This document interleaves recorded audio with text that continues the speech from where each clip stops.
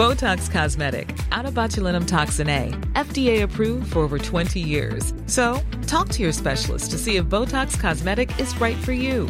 For full prescribing information, including boxed warning, visit BotoxCosmetic.com or call 877-351-0300. Remember to ask for Botox Cosmetic by name.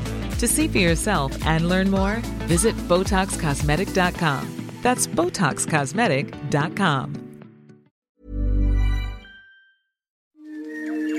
He kōna ipurangi tēnei nā te reo irirangi o Aotearoa.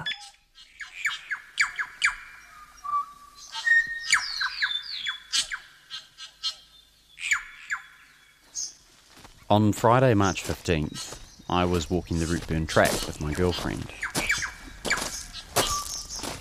We were away 3 days, swimming in Lake Mackenzie, watching Kia stalk unattended backpacks, listening to tourists gush about how beautiful and peaceful and lucky this country is.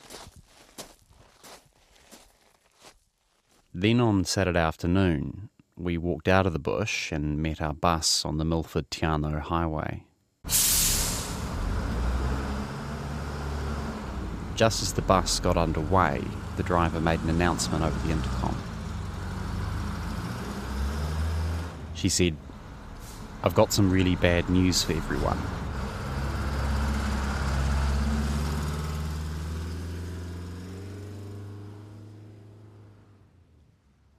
And that's how I found out about what happened in Christchurch. When we got back into cell phone range, we jumped onto the internet. My girlfriend was looking at a Reddit thread on the shooting and I was reading over her shoulder. And I saw this one comment which really stuck out at me. This is not what New Zealand is. New Zealand is a land of peace where all, regardless of race and religion, are welcome. Violence, racism and discrimination are not welcome and do not define who or what New Zealand is. And I get what that person's trying to say, but for the last 3 years on Black Sheep, I've been looking at violent, racist, discriminatory New Zealanders. John Bryce, the racist Native Affairs Minister. James Prendergast, the Supreme Court judge who said the Treaty of Waitangi was a simple nullity. Roy Corlander, the New Zealand soldier who literally joined Nazi Germany's Waffen-SS. These people don't define New Zealand, but they do represent a significant force in New Zealand history. White supremacy.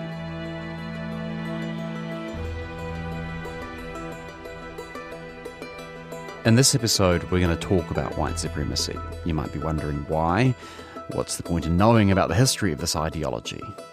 Well, for one thing, several New Zealand Muslims have linked the attacks in Christchurch to our history of white supremacy. One of them's Lamia Imam.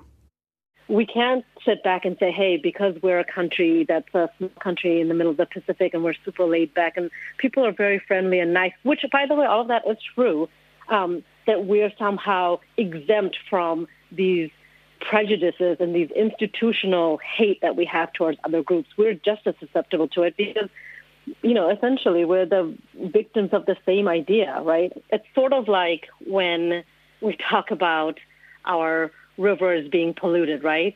There's this sort of sense in New Zealand, don't say that too loudly. That's going to affect our tourism. Everybody thinks we're this clean, pristine, 100% pure country, right?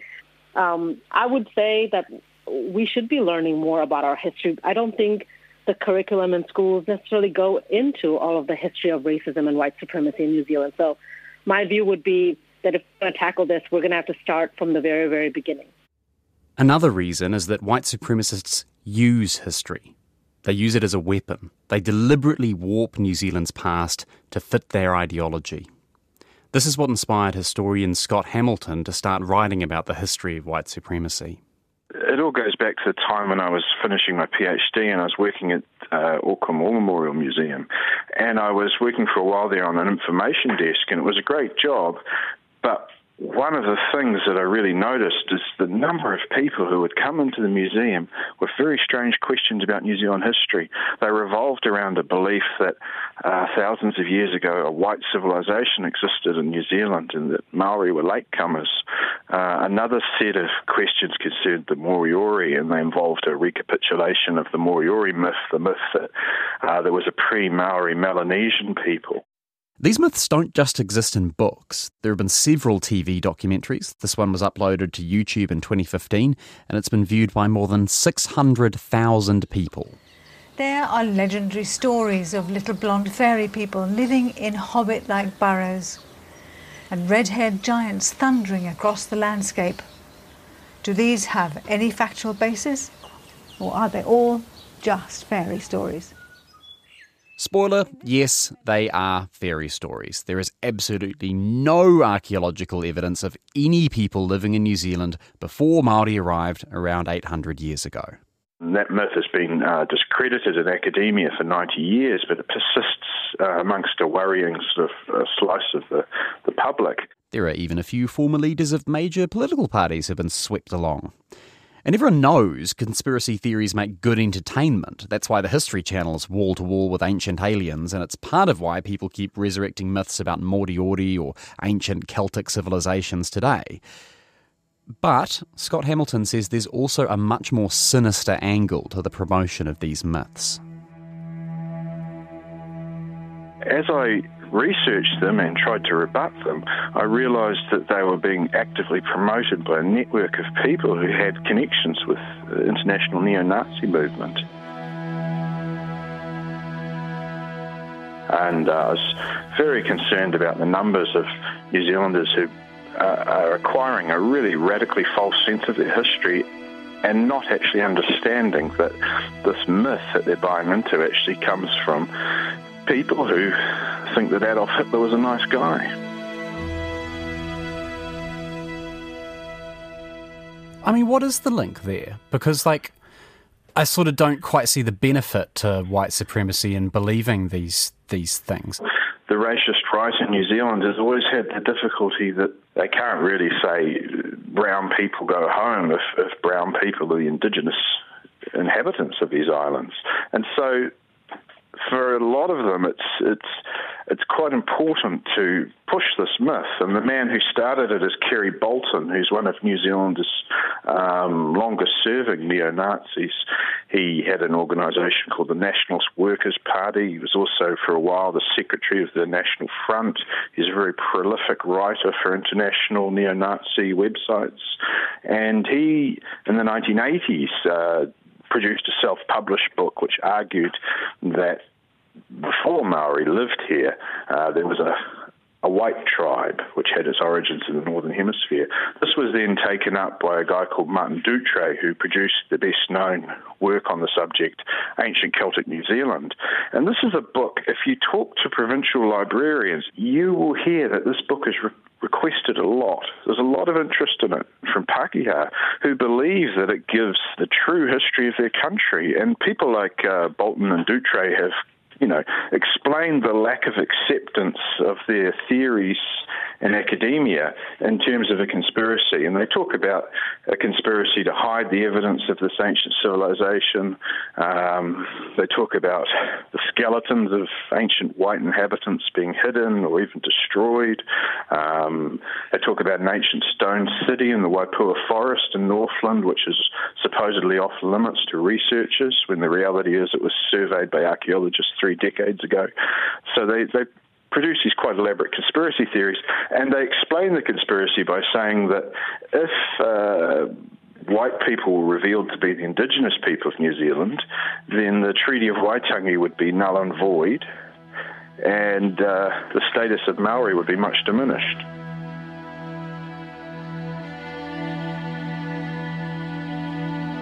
I don't want to spend any more time debunking the conspiracy theories of New Zealand's neo-Nazis. Instead, I want to look at where this ideology came from, how it's evolved over time, and how people have resisted it.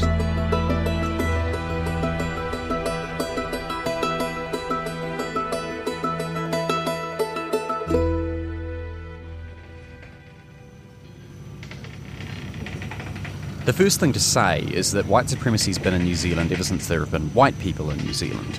In 1768, Captain James Cook set sail on what was publicly billed as a mission of science and discovery. The Endeavour had astronomers on board who were there to chart the transit of Venus. There were botanists and naturalists hoping to document new plant and animal species, and that's all very admirable. But there were also a lot of soldiers, and as soon as he left port in the UK, Captain Cook opened sealed secret orders from the British Navy which outlined another mission, a mission to claim land for the British Empire. Here's historian Mark Darby. If you read Cook's journals, it's remarkable to note how many references there are to musket fire, to the use of cannon, to the use of military force in his engagements and his dealings with Maori. And it's pretty clear that this was in accord with the instructions that he was following, that it was, among other things, a naval expedition designed to impose some degree of military force over the area. Tasman's voyage earlier was different, but nonetheless he also engaged really violently with the Maori that he encountered. And so whether we like it or not, and obviously none of us do like it really, this country's colonial history is founded to a considerable extent on the idea that white people have a right and a duty to impose their will on the non-white people that they encountered here. James Cook's a complicated character. There are historians out there who believe Cook was relatively enlightened in his dealings with Māori, and there were at least a few occasions where it looks like cultural misunderstandings led Māori to act aggressively towards the Endeavour. But military force and violence is only part of the story. Auckland University Pro-Vice-Chancellor Damon Salesa points out that colonial white supremacy had other weapons which were used in the Pacific. The guns and cannons were less effective as an imperial instrument than things like the law and Parliament. What we can notice about voyages like Cook's and others, including the French and Dutch voyages, is that behind them was this view that people you might find who were not European did not have the same claim on land or the places that they actually lived that someone who just happened upon them. And that very clear, unequal and racially guided view was an important part of, European imperial practice, that others did not have the same rights, the same abilities and the same recognition as Europeans did. Of course, colonial laws weren't just tools of white supremacy. I mean, just look at the Treaty of Waitangi. It's a document that emphasises partnership and equality between races. The officials who drafted the treaty were under strict instructions from the Colonial Office to act fairly in their dealings with Māori. All dealings with the Aborigines for their lands must be conducted on the same principles of sincerity, justice and good faith as must govern your transactions with them for the recognition of Her Majesty's sovereignty in the islands. Nor is this all. They must not be permitted to enter into any contracts in which they might be ignorant and unintentional authors of injuries to themselves. You also have the Wairoa Fray a few years later, where the governor rules with Māori and against white settlers, even after Māori had executed some of those settlers in cold blood. Dr. Leonie Pihama is director of Te Kotahi Research Institute at the University of Waikato. She says these more positive interactions between Māori and British authorities were influenced by British humanitarians. We're in a context of a wider global imperialism, right? Native American people had already, hundreds of years before, been impacted by colonialism.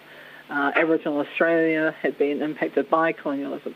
And so already in London, there are humanitarian groups that were already saying, well, actually, what you did here and there, we don't want you to be doing the same. We want to have some kind of facilitation in this particular land. I mean, the other thing in terms of, Te Tira Te o Waitangi is actually in the signing, our people were quite visionary in seeing that these new people were bringing a ways of being that in the future could be potentially destructive for our people. And so the treaty is also a reflection of our ancestors believing we needed to put something in place that ensured one, the sovereignty of our people was maintained and recognised, and two, that those that had arrived could govern over their own people who were kind of running riots. But the power of these humanitarian ideas didn't last long. Very soon after the signing of Te Tiriti o Waitangi, we see the start of the New Zealand Wars.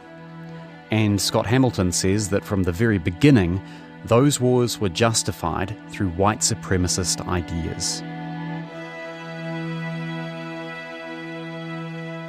Alfred Domett, who was New Zealand's premier during the first stage of the Waikato War, he was very much attuned to new scientific developments in Britain, and he was very much interested in misusing Darwin's ideas and creating a sort of homegrown scientific or pseudo-scientific racism. This argument that there is a sort of formal hierarchy of races and these races have a destiny, and that the white race is destined to triumph over the brown race. There obviously were forms of prejudice earlier, but they weren't given this kind of pseudo-scientific gloss. The super short version of the New Zealand Wars is that they were often brutal and horrifically unjust. They involve attacks on unarmed civilians and scorched earth, indiscriminate raids. And a big part of how all this stuff was justified was through pseudo-scientific ideas on race. I mean, at the extreme end, we have people like the mercenary Gustavus von Tempsky saying that Māori didn't feel the pain of bullet wounds the same as white people.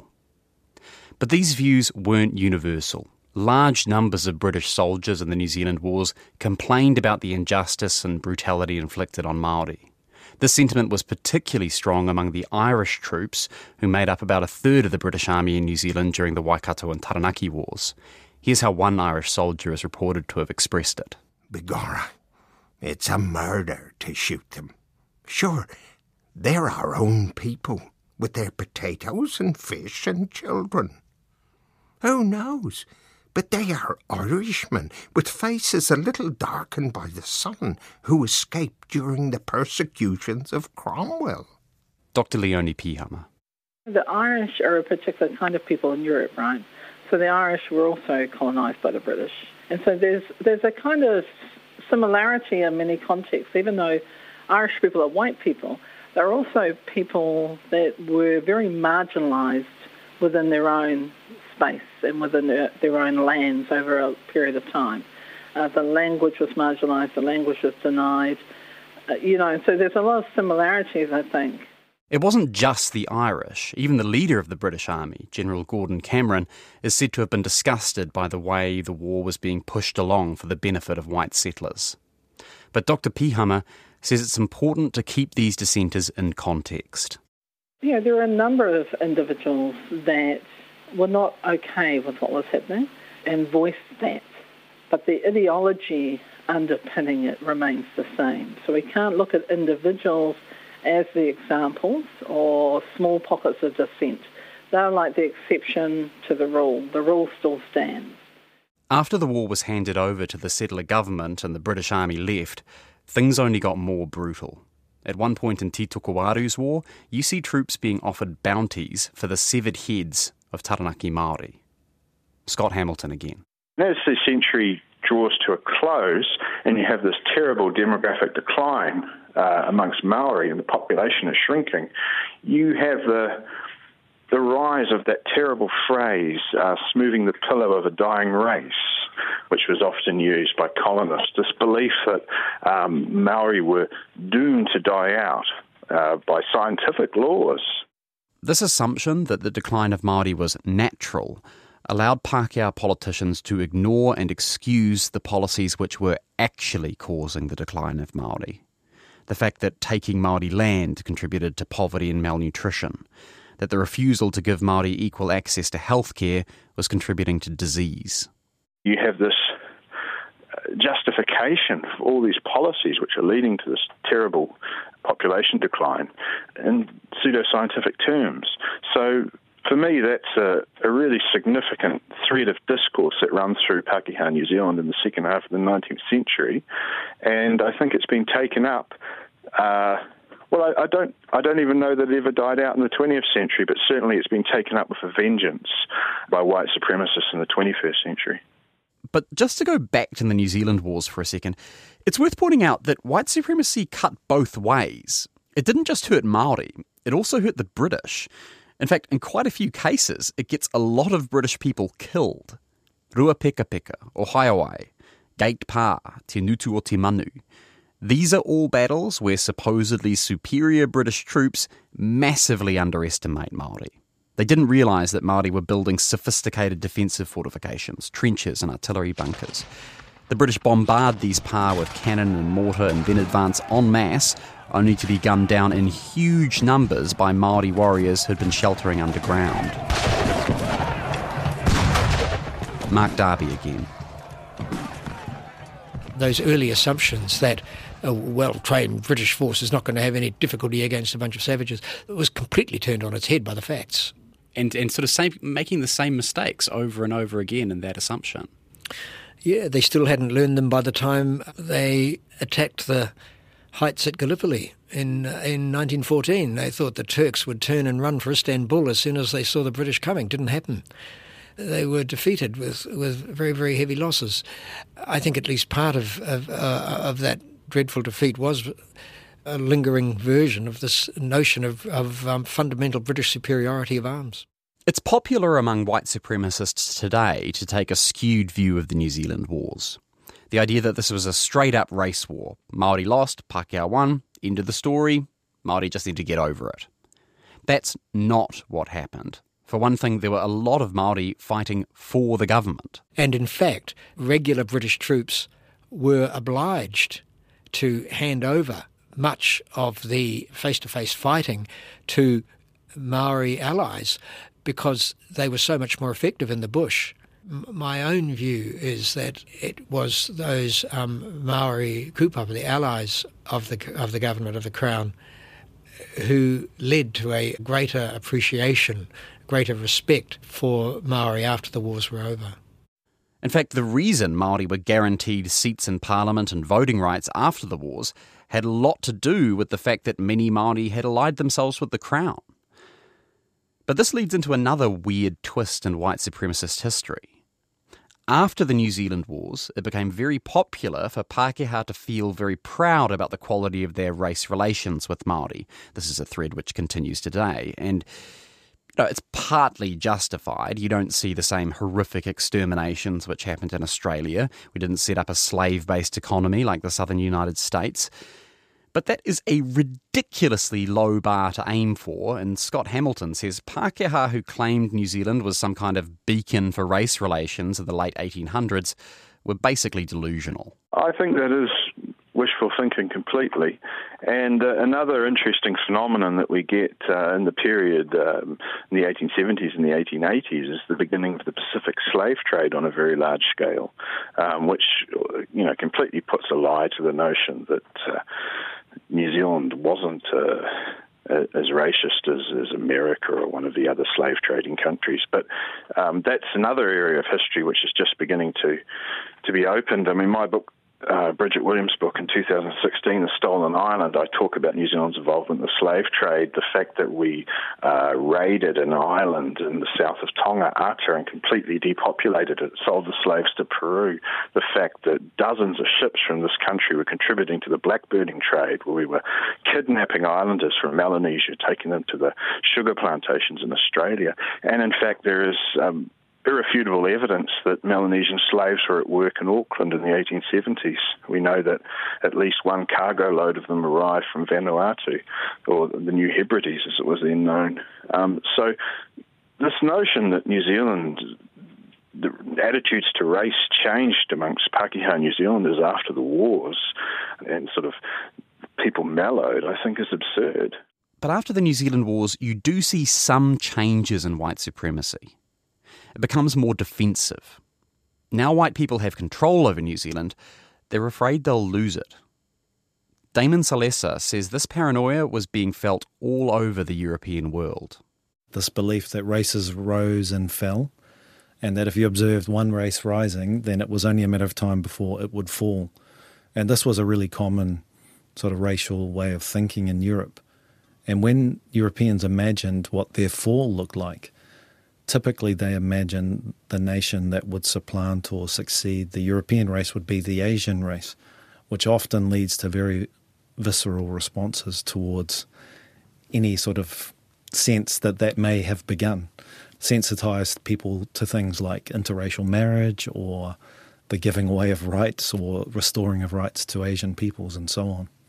And this is something that's still a very popular belief today. I mean, you see some very virulent white supremacists sort of saying, look, I'm not racist.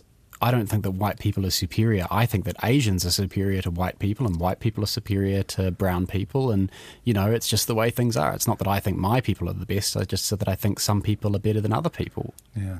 Well, sort of European racial thinking was never binary. It was never an us versus them. It was always hierarchical, that there was a hierarchy of races and that they could be organised from most advanced to least. These ideas were popular across political boundaries. The white supremacists weren't just extreme right-wing conservatives. They were also radical progressives. I mean, just look at the New Zealand Liberal Party. In the late 1800s, the Liberal government passed huge reforms. It fought for higher minimum wages, for union rights, for old age pensions. Some of its members helped women win the right to vote, although quite a few senior members were opposed. Here's how Liberal politician William Pember Reeves talked about the reforms of the late 1800s. The policies were the outcome of a belief that a young, democratic country, still almost free from the extremes of wealth and poverty, from class hatreds and fears and the barriers these create, supplies an unequalled field for safe and rational experiment in the hope of preventing and shutting out some of the worst social evils and miseries which afflict great nations alike in the old world and the new. It's an idealistic message, but these ideals had limits, and those limits were based on white supremacy. Here's Man Ying Ip, Professor of Asian Studies at the University of Auckland. On the one hand, you have got politicians who seem to be very egalitarian, you know, who wanted to protect the right of the working men, for example, all right, who wanted to protect workers. But at the same time, they were very, very anti-Chinese. Why? I mean, for no other reason but the fact that they were, you know, an ethnic group that they did dislike. Some of the trade unions, in fact, you know, it could be very, very anti-Jewish and anti-Chinese because they felt that they are protecting the rights of the New Zealand honest bloke, you know. So Pākehās really believed that they are really superior.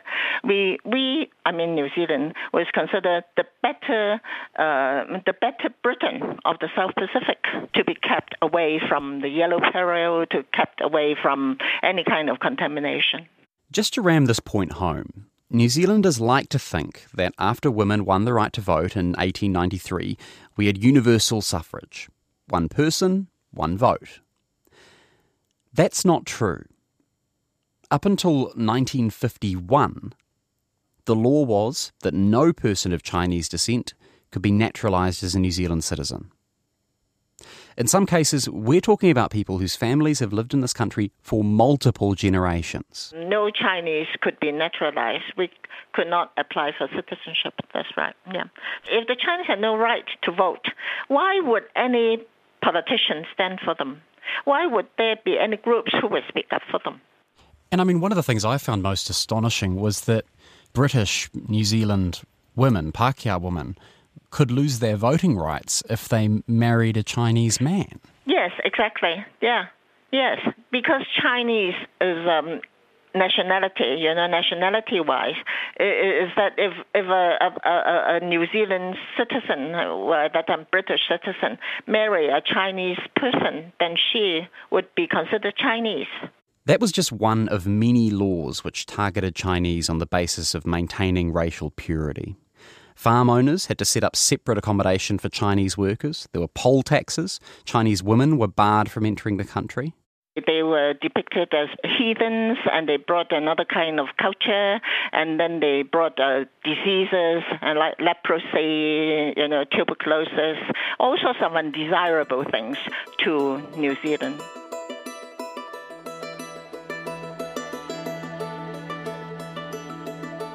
So far we've focused on how white supremacy affected Chinese and Māori.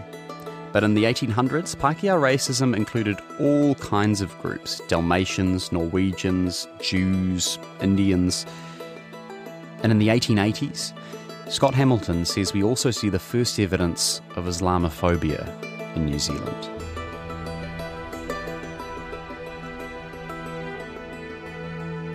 The target was hawkers, travelling merchants who sold food and other goods along the roads of New Zealand.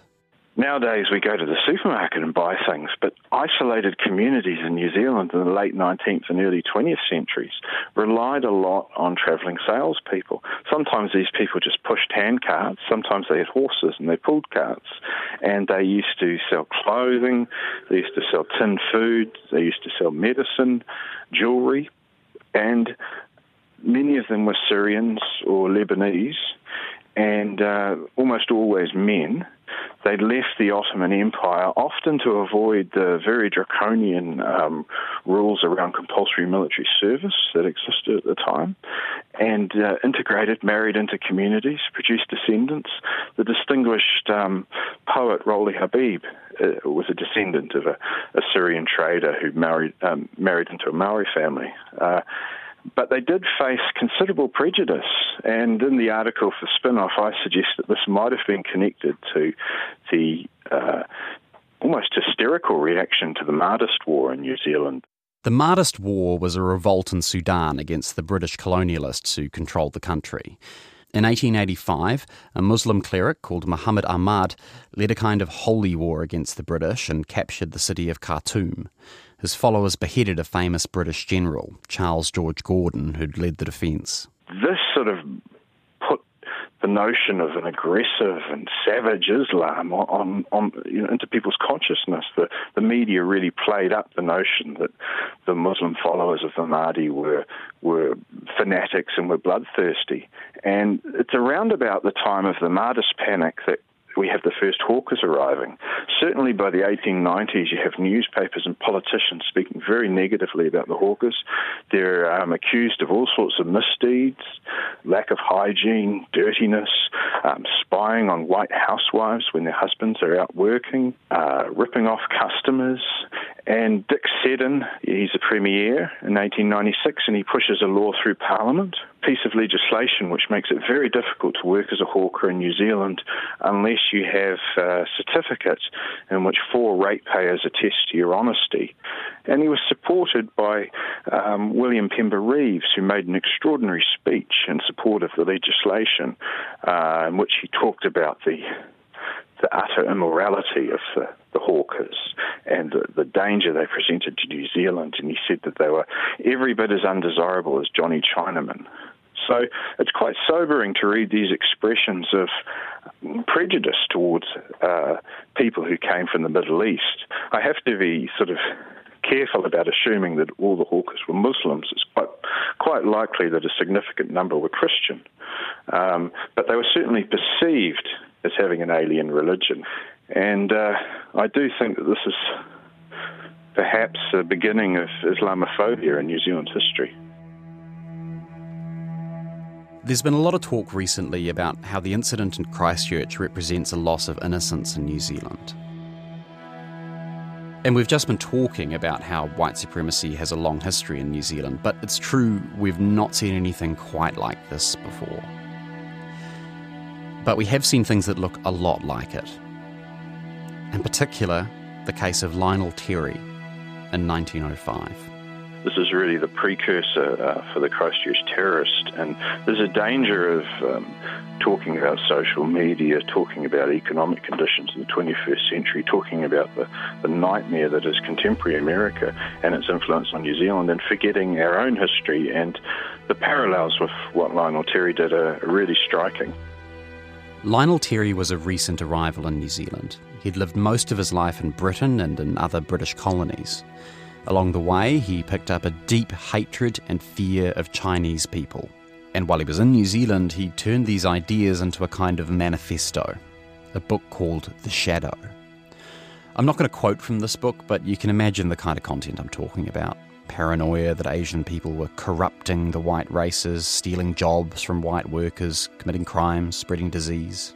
He'd walked from far north of New Zealand all the way to Wellington, about 900 miles, with this, febrile polemic, the Shadow, which he was trying to sell by the roadside.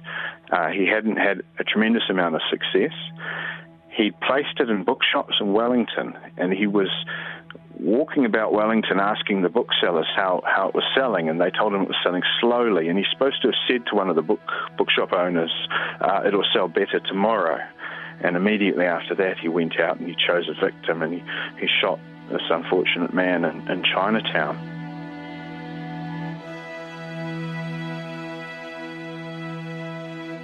Lionel Terry's victim was an old man, Joe Kum Young, a gold miner who'd worked in New Zealand more than 30 years before his leg was injured in an accident.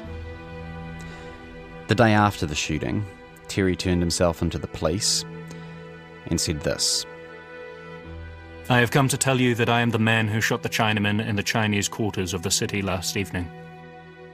I take an interest in alien immigration, and I took this means of bringing it under the public notice.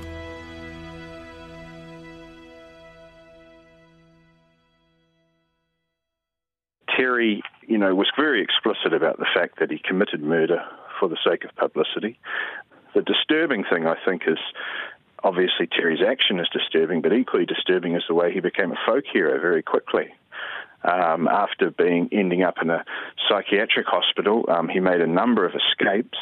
In 1907, he escaped, and he escaped from Seacliff Hospital near Dunedin, and he remained at large for months. And he was sheltered and fed by some of the shepherds and the farmers in the interior of Otago, and the police are quite explicit in the reports they sent back. They said, look, it's really hard to catch this guy. No one wants to give him up. He's a hero down here. There was a petition, and at least 3,000 people signed a petition asking for this racist murderer's release. This man, enjoyed considerable support. This is the biggest difference between what happened in Christchurch in 2019 and what happened in Wellington in 1905. Modern New Zealanders have reacted to the attacks on mosques with utter horror and disgust. It's hard to imagine the accused killer getting any kind of support from the local community, let alone being sheltered from the police. And it's worth pointing out that even back in the 1900s, there were Pākehā who opposed the racist treatment of Chinese. And you can see some of that in the aftermath of another shooting, which happened in Dunedin a year after Lionel Terry's murder of Joe Kum Young. Here's how it was reported in the Otago Daily Times. A Chinaman named Lin Foon, armed with a 6-chambered revolver and evidently having a determination to vindicate his race from such attacks as that made by Lionel Terry in Wellington, ran amok in Walker Street, Dunedin on October the 2nd. Rushing out of his house in Stafford Street and down Hope Street with murder in his eye and the loaded revolver in his hand, he encountered a man named Peter McEwen, at whom he fired 2 shots in quick succession. Luckily, only one of these bullets hit Peter McEwen. He was wounded in the leg, but he recovered in hospital. The newspaper went on to speculate about what motivated this shooting. It appears he was frequently subjected to assault and interference at the hands of hoodlums. Only some weeks ago he had a rather severe encounter. So from this newspaper story, it sounds like Lin Foon was lashing out against some really nasty racist abuse. Later newspaper stories suggest he was actually being chased at the time he shot Peter McEwen. Now, if Pākehā New Zealanders all thought like Lionel Terry and his supporters, you might expect the judge and jury to come down hard on Lin Foon. But that's not what happened. Lin Foon was convicted, but the jury gave a strong recommendation of mercy because of the way he had been, and I quote, frequently annoyed. I've got to say, the details of this case are really unclear from the newspaper reports I've read, so we should be careful about reading too much into it. But Manying Ip says it's not a totally isolated incident. There is some degree of sympathy for the Chinese in in the parliament, for example, in the parliamentary debates, when the government wanted to pass anti-Chinese laws, further higher poll tax on the Chinese and so on, you see quite a number of parliamentarians who would object to it. Yeah. I mean, do you think it's important to sort of look at that side of things too? Because, I mean, I think there's... I think there's a tendency for sort of people to say, look, everyone was racist back then, you know. No. I would be first to disagree that everyone was racist back then. No. Some lawyer, barrister, and so on and so forth would represent the Chinese pro bono when they were really downtrodden and took the case all the way to the Supreme Court. Yeah. So not everyone was racist, I would say. All through New Zealand history, we see groups and individuals within Pākehā society who dissent, who oppose white supremacy. They make up a small minority, but they're there. We see them in the early Communist Party, in some religious organisations. But here's a twisty question for you. Is that a good thing? Because as Damon Salesa pointed out in a previous episode of Black Sheep, the fact these non-racist individuals exist really undermines the idea that white people couldn't help but be racist in the context of their time. You know, I never quite buy, and we shouldn't buy, the people of their time argument. And every time we look at, the key ideas of the time are contested. And the idea that everyone in the world was racist in 1918 is simply false. You know, if you look around the world, there's many, many Europeans who are actively working against racism.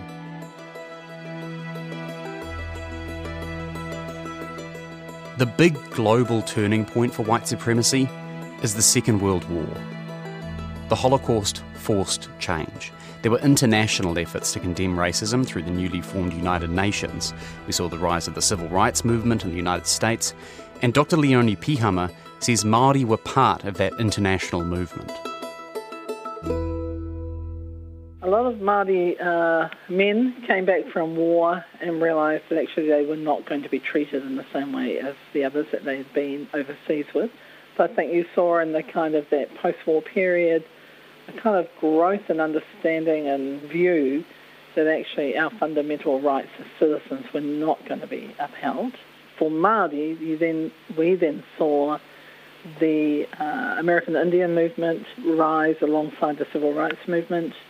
And so all through the 70s, there's this kind of international context that is building with an awareness of fundamental civil rights and the breach of that. Now, if you take that alongside the movement towards things like the establishment of the Waitangi Tribunal in 1975, you've got a whole lot of things that intersect. At the same time, there were a lot of other big changes happening in New Zealand. Here's Professor Paul Spoonley from Massey University. Since the 1980s, he's been researching white supremacy in New Zealand. We were beginning to lose some of the stability and economic success that we'd seen in the 50s and 60s. So by the early 1970s, we get the significant rise in the number of unemployed as one indicator. The UK had joined the European Economic Community in 1973, and our privileged access was now being renegotiated. So it produced a degree of instability. And, of course, we'd seen the significant arrival of migrants from the Pacific. And by the 1970s, particularly by that 1975 election, they were being portrayed as being people who undermined law and order, who were taking our jobs, who were culturally and racially different from us, as being the Pākehā. And it was a moment when we began to question our connections and our identity. And I think a useful endpoint or next stage really is 1981 in the Springbok Rugby Tour, which divided New Zealand in a way that really was enormously significant for the way in which we viewed who we were. A lot of Pākehā saw all these changes as threatening. They saw New Zealand losing its connection to Britain and to its colonial past. They felt they were losing power while Māori and non-white migrant communities were gaining power. And politicians played into these fears, particularly Prime Minister Robert Muldoon. He talked about, we are all New Zealanders. So in the face of the challenge of Māori to say, well, as Māori, there are rights that have never been recognised and which we were given under the Treaty of Waitangi. And Muldoon, of course, has got that famous phrase that he repeated on many occasions, we're all New Zealanders. It wasn't just talking points, and it wasn't just Muldoon.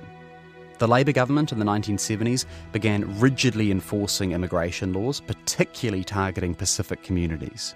Police burst into homes with dogs and dawn raids. They stopped Pacific people at random in the street, demanding to see their papers. Academics who've studied these policies in more recent years found that 80% of people prosecuted for overstaying their visas were Polynesian. They actually only made up a third of overstayers. At the same time, we see the rise of modern white supremacist groups.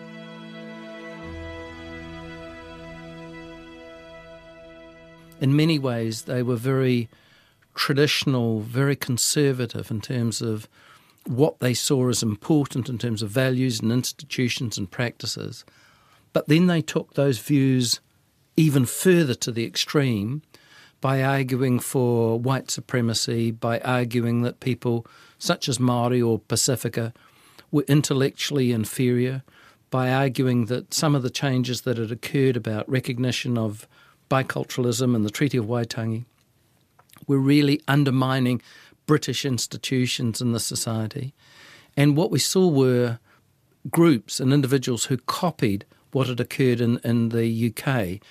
The British National Party, which has no connection whatsoever with the New Zealand National Party, provided others with a set of arguments about why we needed to retain white supremacy and white genetic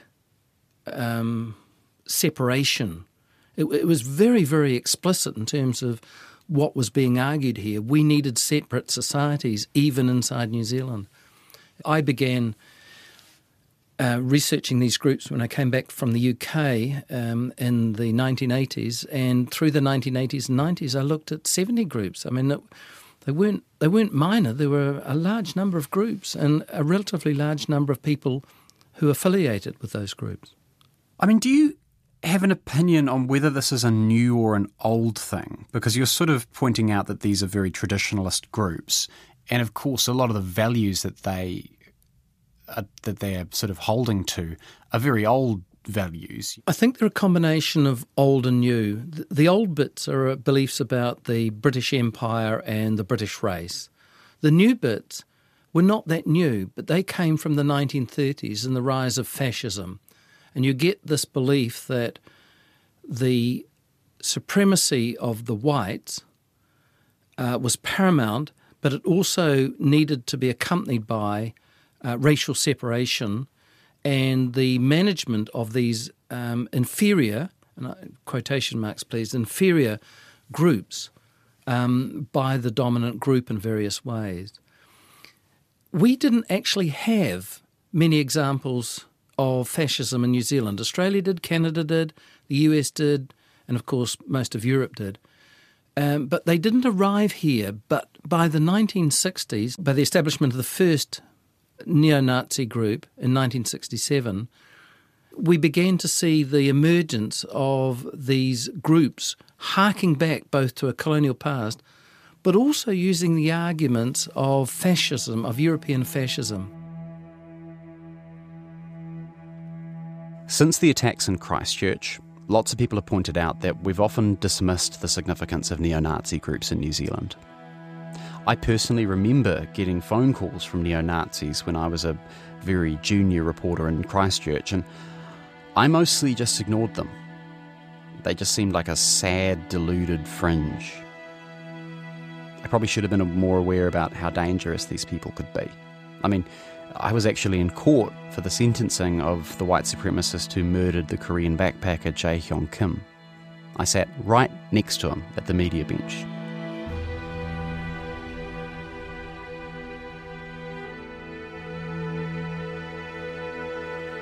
these groups have at times been involved in violence. So the Fourth Reich, which was established at Paparua Prison in the mid-1990s, was involved in a number of deaths, and those deaths were the result of the ideologies that they hold. So they were racially motivated deaths, Korean backpacker, gay man, Māori man, so on. I, at the time, struggled to say to some people, this is an example of a part of the community that we tend to overlook and perhaps at times tend to deny as being part of our community, but they are, and here they have attacked and killed a Korean backpacker. This is significant in and of itself.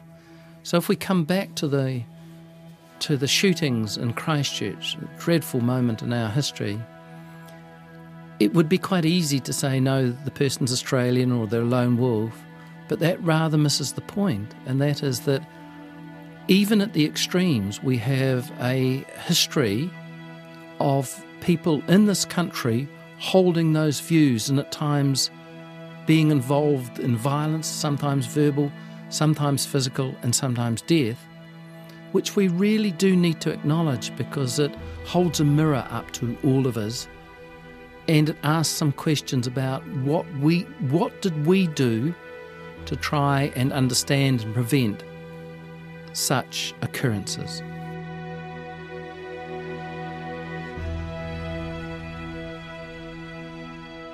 So I want to leave you with a few more thoughts from the historians we've talked to here. Because I have to admit, I was having a bit of an existential crisis when I was making this program. I wasn't sure that it actually does any good to look at the history of New Zealand through this lens. I asked Man Ying Ip why she thought it was important to examine the mistakes of our past. Anything that is wrong should not be just swept under the carpet and then left unexamined. We don't want everyone to think that New Zealand is okay. It is a paradise on earth. It has got every opportunity to become a very good place, I'm always optimistic on this one. If any country is going to get it right, New Zealand should be the country who can get it right, So we need to come out and say unequivocally that this is wrong, and we must not repeat it. Why we need to examine it is that we don't want to repeat it. Mark Darby says another reason to look at this history is to see how far we've come. I think even looking back just a few years to language used by a politician like Richard Prebble, who referred to prospective Muslim migrants to this country as illiterate camel drivers, I don't think that language like that would be permissible in Parliament today, even just a few years later. And I welcome that change. I think we need to celebrate that. We need to remind ourselves that these actions are a ghastly throwback that is utterly unacceptable. On the other hand, Dr. Leonie Pihama warns against complacency. The idea that we have good race relations in Aotearoa is an ongoing mythology that we've had since very early in our colonial history. And there are times that we do. There are times that we do come together, I think, very powerfully, and they're often in times of extreme trauma, like we've seen in the past week. But I think what happens is that we then go into this kind of selective memory, and after a period of time, that dissolves away, and we go back in to the same old process that we were beforehand. And that, I think, is what we can't allow to happen this time. Finally, you might have seen a bit of debate around a phrase that's been circulated since the Christchurch shooting. This is not us. I asked Damon Salesa what he thought about that sentiment. I think it's a really important message for this moment because it calls us to our kind of better selves. But as many New Zealanders know firsthand, and certainly through their memories and histories, New Zealand has a long track record of what we could in this context call white supremacist thought and practice. So yes, it is an important aspirational statement, and it's an important statement that allows us to grieve and come to terms with this traumatic event. And I think we have to acknowledge the importance of that this is also a call to our future. But we shouldn't forget that New Zealand was erected and came into being as part of an empire, and that empire had as one of its cornerstones a commitment to white supremacy.